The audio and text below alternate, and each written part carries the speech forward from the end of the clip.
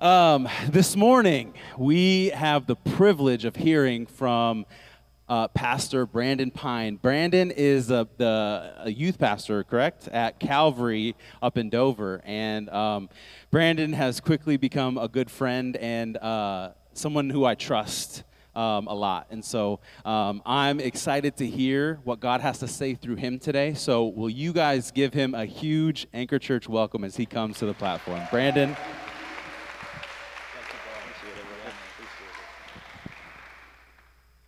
Good morning, Anchor Church. I'm glad to be back with you. I feel like it's just a second church family, so always glad to get the text on whether or not I can come preach. Always excited to be here. Forgive me if my voice goes out a little bit. I just started coaching soccer, and I'm doing a little bit more talking and yelling than usual. So some of the boys have gotten on me a little bit when my voice goes out during yelling, and I'm like, don't make fun of me. You just run more. But yeah, this morning we're going to look at the book of Nehemiah. No specific passage. We're actually going to skim almost the entire thing, and we're going to kind of do a large Bible study together, and I'll give you some application as we go into it. But Pastor Ryan talked about getting something new, and I really hope this might be something really new to a lot of you, as Nehemiah is not the most common Bible character. It's not the most preached on book, so I hope that this is a new story for you and that God gives you something new from his word this morning. So you can go ahead and turn to Nehemiah chapter 1 right at the beginning, and I'm going to give you some background.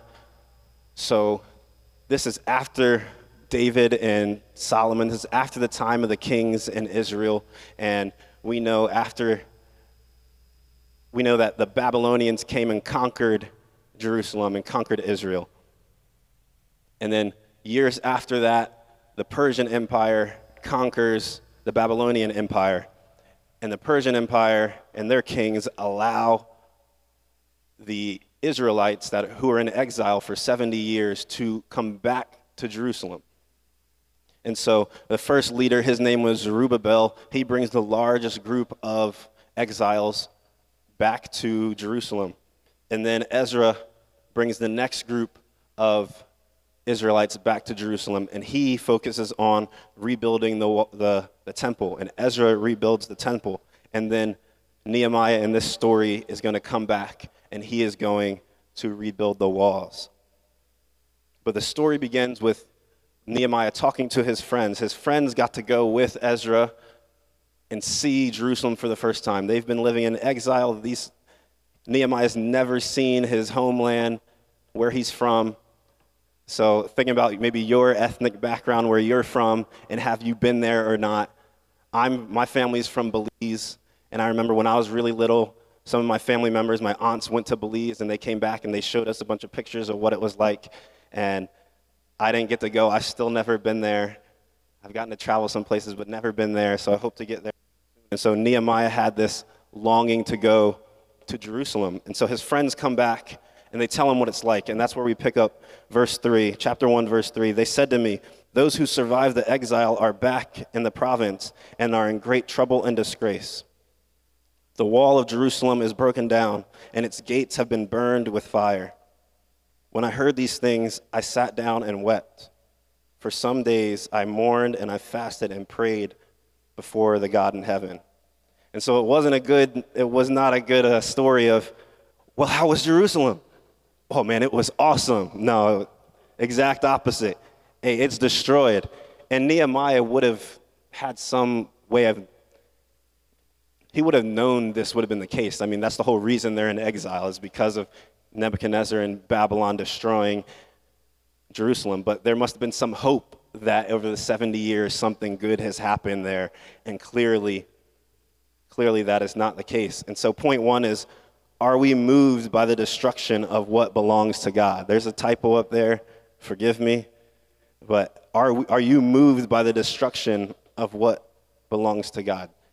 God gave them the promised land. God gave them the land of Israel and Jerusalem, the city that David fortified, the temple that Solomon built.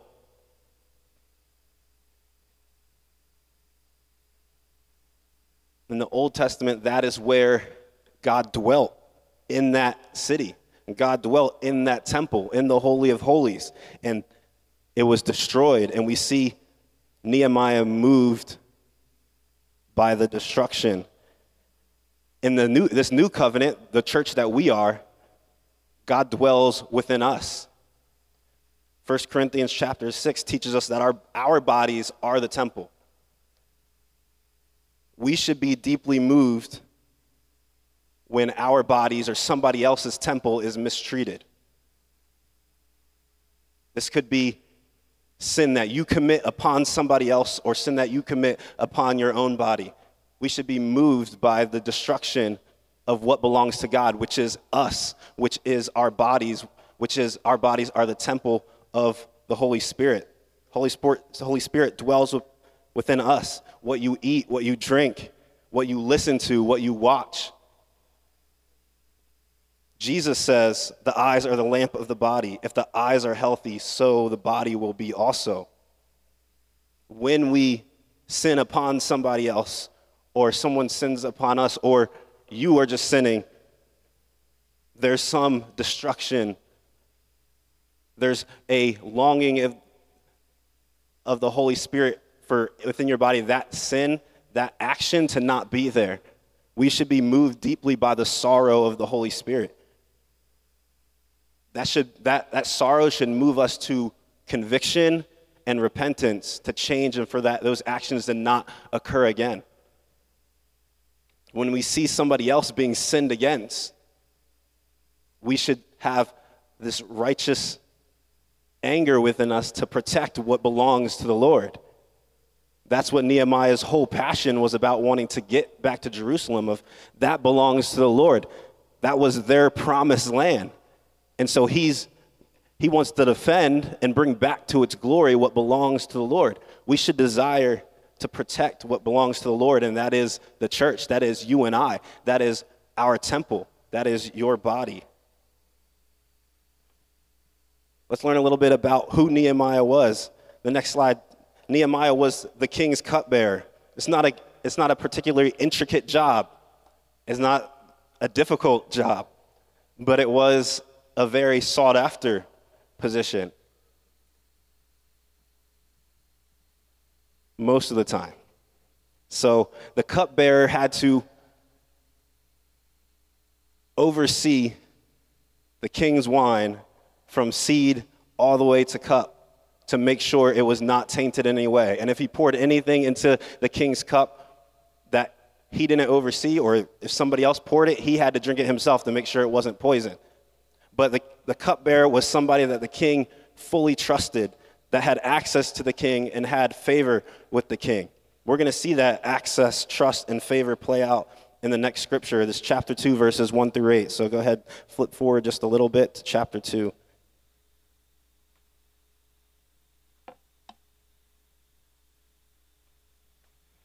In the month of Nisan, I think that's how you say it. That's actually January. So in the month of January, in the 20th year of King Artaxerxes, when the wine was brought to him, I took the wine and gave it to the king. I had not been sad in his presence before, so the king asked me, "Why does your face look so sad when you are not ill? This can be nothing but sadness of heart." I was very much afraid, but I said to the king, "May the king live forever." That is, in translation to nowadays, hey, no offense, but what you know is just going to be something offensive. May the king live forever, but why should my face not be sad when the city where my ancestors are buried lies in ruins and its gates have been destroyed by fire? No offense, king, but one of the cities you destroyed, the Babylonians destroyed it first, but when the Persian Empire came and overtook the Babylonians, more destruction came to the city of Jerusalem. So no offense, but one of the cities you've destroyed is my homeland. Why should I not be sad? The king said to me, "What do you want?"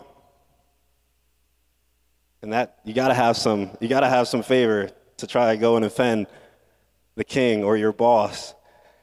Then I prayed to the God of heaven, and I answered the king, If it pleases the king, and if your servant has found favor in his sight, let him send me to the city of Judah where my ancestors are buried, so that I can rebuild it." Then the king, with the queen sitting beside him, asked me, "How long will your journey take, and when will you be back?" It pleased the king to send me, so I set a time. It doesn't give us how long that time was. We know the actual construction of the walls took 52 days, and we're going to read what it was like for Nehemiah in those 52 days. But he was gone. The king desired him to be back, right? He trusted him. He wants him to be his cupbearer. But we know Nehemiah doesn't actually come back to the city of Susa or Susha, which was the Persian capital. He doesn't actually come back there for over 12 years. So he doesn't make it back to his old position. The king of Persia actually gives him a promotion when he sends him to Judah. He doesn't just give him permission to go. He says, "I will make you the governor of Judah while you're there." He puts him as the highest position outside of himself, outside of being the king, puts him in charge. And this is what I love, verses 7 and 8, continued favor. "I also said to him, if it pleases the king, may I have a letter to the governors of Trans-Euphrates so that they will provide me safe conduct until I arrive in Judah. And may I have a letter to Asaph, keeper of the royal park, so he will give me timber to make the beams for the gates of the citadel by the temple and for the city walls and for the residence I will occupy. And because the gracious hand of my God was on me, the king granted my request." So this guy not only got the promotion to the governor of the city he desired to go back to, he got the king's unlimited American Express card and the Secret Service to go with him. It says that he got a cavalry from the Persian king to go with him back to Jerusalem, and letters that say, "If you harm me, you're in trouble. You can't harm me," and another that says, "I can have whatever I want. You got to give me all the material to build what I need to build, including my private house." Like, this guy had favor upon favor from the Persian king. And my next point is to use your power, your position, and your influence to advance the kingdom of God, whatever that may be, and wherever that may be. God has uniquely put you in a position that you can use to further the gospel in some way. It might not be with this much favor and this directly, but God has put you in a place to further his kingdom. He's put people around you that only you could reach to further his kingdom, to spread his gospel. Let's continue in verse 10. We're going to meet the bad guys of the story. When Sanballat, he just sounds like a bad guy, right? When Sanballat, the Haranite, and Tobias, the Ammonite officials heard about this, they were very much disturbed that someone had come to promote the welfare of the Israelites. They're angry because somebody has come to promote the welfare of God's people and to rebuild the city. They were the governors of areas that were next to Judah, next to Jerusalem, so it didn't even really affect them. But someone has come on behalf of the Israelites, and they're upset. When you live out the purpose and the will of God for your life, and you're promoting God's kingdom, you will encounter opposition. Give the devil a reason to be mad about your life, about what you're doing. John 15, verse 18 says this: "If the world hates you, keep in mind it hated me first." That's Jesus. "If you belong to the world, it will love you as its own. As it is, you do not belong to the world, but I have chosen you out of the world. That is why the world hates you."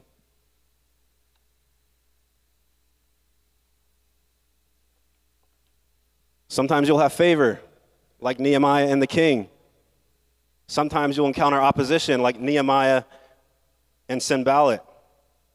If you have no spiritual opposition in your life, it means the devil has no reason to come at you.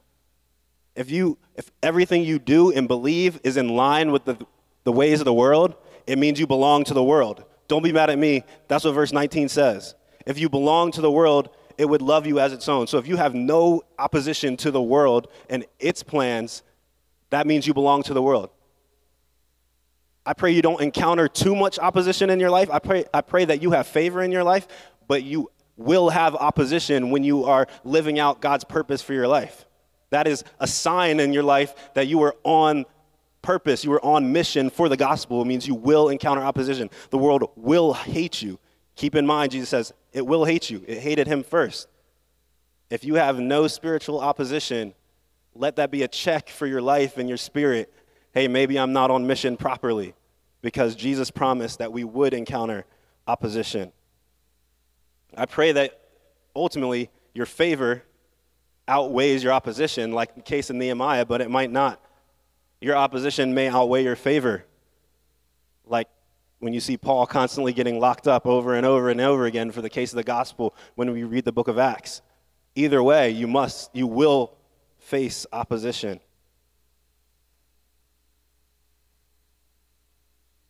Let's continue reading in chapter 4. We're going to recognize the tactics of the enemy. When Sanballat had heard that they were rebuilding the wall, he became angry and greatly incensed. He ridiculed the Jews, and in the presence of his associates in the army of Samaria, he said, "What are those fabled Jews doing? Will they restore the wall? Will they offer sacrifices? Will they finish it in a day? Can they bring the stones back to life from this heap of rubble as they are burned?" Tobias the Ammonite, who was by his side, said, "What are they building? Even a fox can climb up on it and it would break the walls down." Recognize the attacks of the enemy in your life. Notice how all they can really do is try and get the Israelites to doubt what they're doing has any meaning. Know when you are living in God's mission, and don't doubt it when people are trying to pull you back and pull you down. I love Nehemiah's response to this. Continue in verse 4. "Hear us, O God, for we are despised. Turn their insults back on their own heads. Give them over to the plunder in the land of captivity. Do not cover up their guilt or blot out their sins from your sight, for they have thrown insults in the face of the builders." So we rebuilt the wall till it reached half its height, for the people worked with all their heart. Like Jesus prayed, "Father, forgive them, for they know not what they do." Yeah, but that ain't Nehemiah's prayer. Nehemiah says, "Don't forgive them. Remember who they're insulting. They're throwing these insults at your people and at you. Let them feel the full wrath," is what Nehemiah is trying to pray upon his enemies. He doesn't take it upon himself. He's trying to pray them away. Pray your problems away. He doesn't take it upon himself. He doesn't exact revenge upon them. Scripture says, "Vengeance is mine," says the Lord. He's just trying to enact that vengeance from the Lord, saying, "Take care of them." I love it. He's a man of passion. He just wants them gone. Act in love.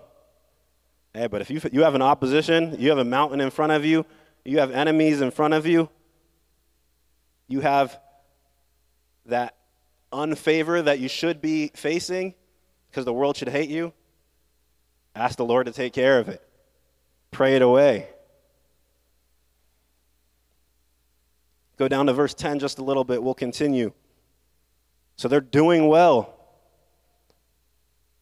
And Sanballat and Tobias can't really do anything. They're continued. This fly's killing me. Sorry. Sanballat, we're going to see more of him. Sanballat and Tobias in this story can't really do anything to Nehemiah, but threaten him. If we remember why, because Nehemiah has the letters that say, "I can do what I want and you can't harm me." But all they can do is try and be annoying like this fly and get Nehemiah to stop. Somebody pray this fly away. Let's continue verse 10. "Meanwhile, the people of Judah said, 'The strength of the laborers is giving out, and there is so much rubble that we cannot rebuild the wall.'" Just like 4 verses earlier, they were working with all their heart, and they were able to build the wall halfway, and now they get halfway, and all of a sudden they're tired and they can't go anymore. Their strength is giving out, and the rubble is in the way from them, their continued success.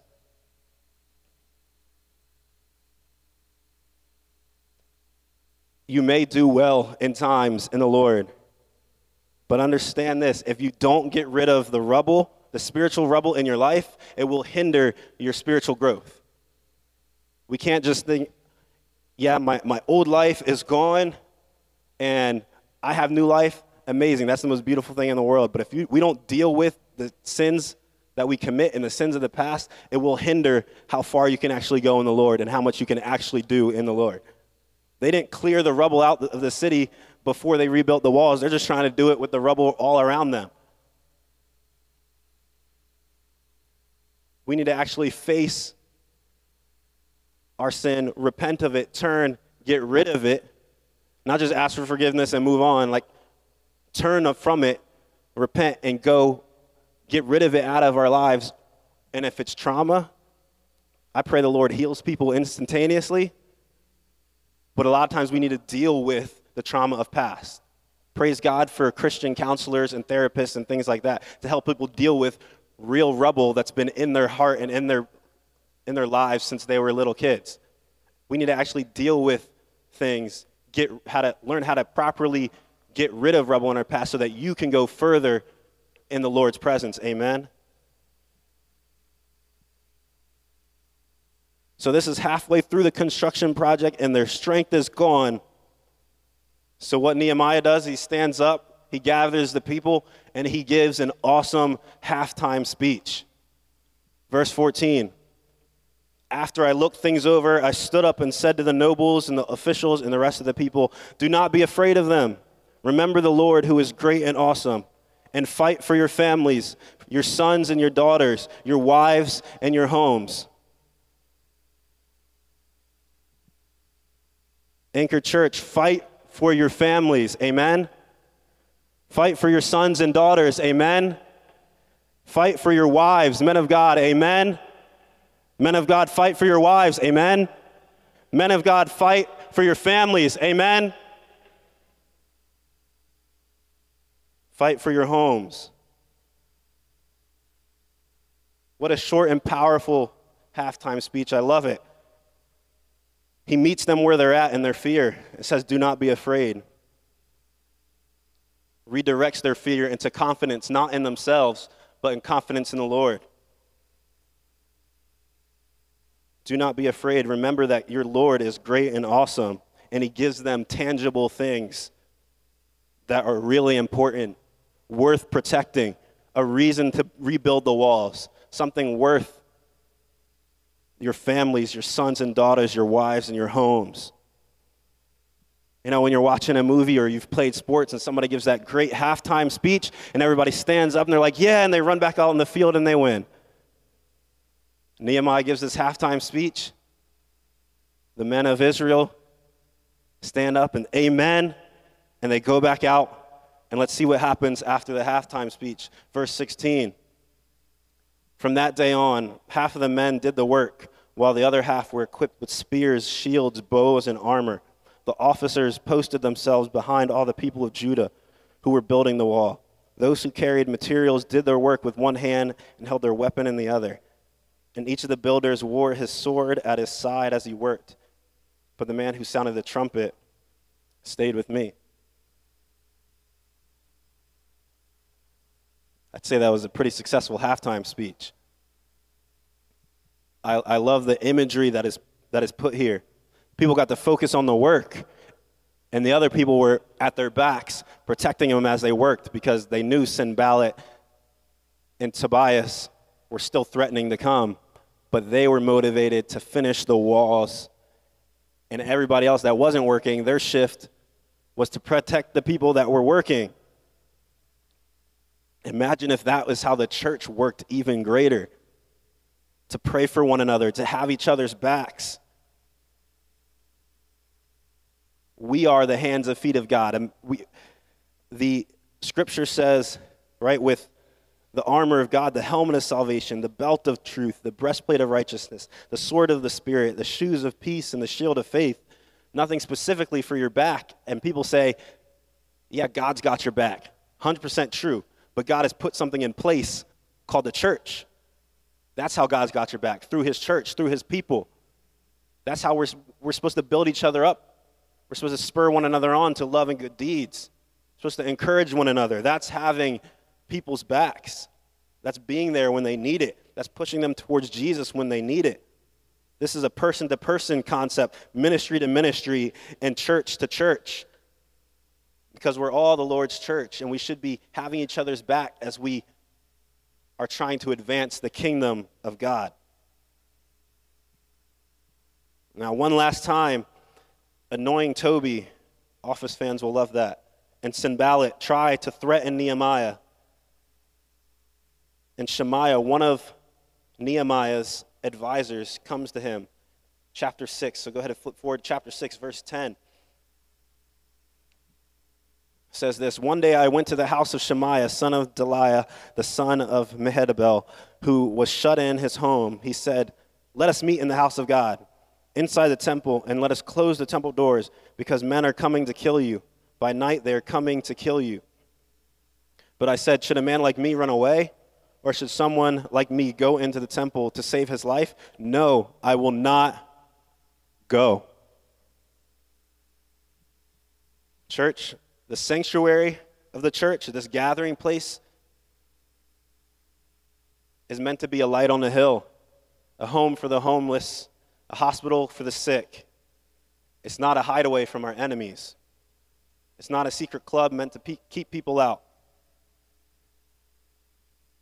God's people should never back down from the attacks of the world. The one who is within you is greater than he who is in the world.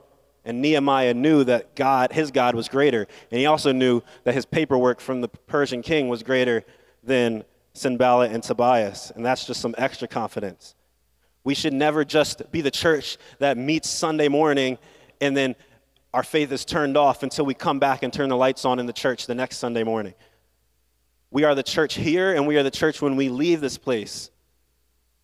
Don't back down from the ways of the world. Go at the attacks of the world with confidence that the God within you is greater, because you know you're going to encounter those attacks anyway. We already started with that. Know when you leave here, hey, the people here, they love you. They love everything you stand for. And when you leave here, they hate you. You know that. We know that now, right? Jesus said it, John 15:18. So go with confidence. Don't be surprised when the world hates you, but don't back down and run away from them either. Nehemiah said, "I will not go into the temple to hide from the people that want to kill me." He goes right back out to the wall and continues to build it. And let's go to verse 16. "When all of our enemies heard about this, all the surrounding nations were afraid, and they lost their confidence because they realized this work had been done with the help of our God. They finished building the walls with the help of the Lord, and this struck fear into the surrounding nations." They struck fear into Sanballat and Tobias and the regions that they governed, because they just realized with the help of Israel's God that their power is dwindling. Let us have confidence as we face opposition. The ending's already written, isn't it? It's already in place. Jesus already rose from the grave, amen? You win because he already won. That's the confidence that we should face our opposition with. Just like he faced his opposition with the strength of his papers, you should face the opposition with the strength of your Lord, knowing, hey, I already read it, and Jesus already rose from the grave. It doesn't matter what you do to me, even in this physical body, it doesn't matter. Paul was confident no matter what chains he faced, no matter what circumstances they put him in, the Roman Empire. He knew Jesus was risen from the grave. He saw Jesus himself, and he faced and he finished the race well. I have one last point. Immerse your life in prayer. If you read the entirety of this book, it's 13 chapters long. It includes 14 different prayers of Nehemiah. From the very beginning of the book in chapter 1 to the very end, The book actually ends with Nehemiah praying. Chapter 9 is one long prayer. Immerse your life in prayer, from the little things to the really big things. When you need favor, pray to the Lord for favor, and I hope it comes upon you. When you're threatened and you face opposition, pray when you face opposition. Don't take it just upon yourself. Pray for strength from the Lord. Pray that the Lord would enact his vengeance. Pray him away, just like Nehemiah tried to pray them away. And when you're successful in the purposes and the will of God, pray and praise the Lord for what he has done in and through you. It's not just by your own strength. What did that last scripture say? That they finished the work and it was done by the help of our God. Praise when you are successful in your efforts for the Lord. Praise the Lord. Amen, church. Let us pray. God, thank you for your word, the example that we see in your leader and your prophet Nehemiah. I pray that we would take the points that your scripture are teaching us, and that we would apply them to our lives, that we would recognize opposition, and we would know that you are greater within us than any opposition we face in the world. I pray favor over your church, the people of your church here this morning, Lord God, in their individual lives. Would you grant them and see them favor as they try to advance your kingdom? When they're putting in the efforts trying to advance the gospel, would you give them physical and earthly favor, just as we see Nehemiah get favor from the king of Persia? Would you give Anchor Church favor in the city of Milford as Anchor Church continues to bring the gospel to the hurting people of Milford, Delaware? Would you give them more favor? In Jesus' name, amen. Amen.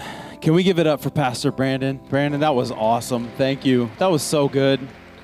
So good, man. Man, are we moved by the destruction of what belongs to God? That was really good. That was convicting to think about. Use your position and influence to advance the kingdom of God and immerse your life in prayer. So good. He did say something though that I'm going to say something a little different. He said, I pray that you don't have a lot of opposition. I pray that you have a ton of opposition. I pray that I have a ton of opposition. Because James chapter 1, verses 2 and 3 says this: consider it pure joy, my brothers and sisters, whenever you face trials of many kinds, because you know that the testing of your faith produces perseverance. I pray that we face a lot of opposition, because that will boost our faith. It'll increase our faith and our trust in the Lord. Brandon is so good. So good. Thank you, man. Thank you. Man, yeah, really good.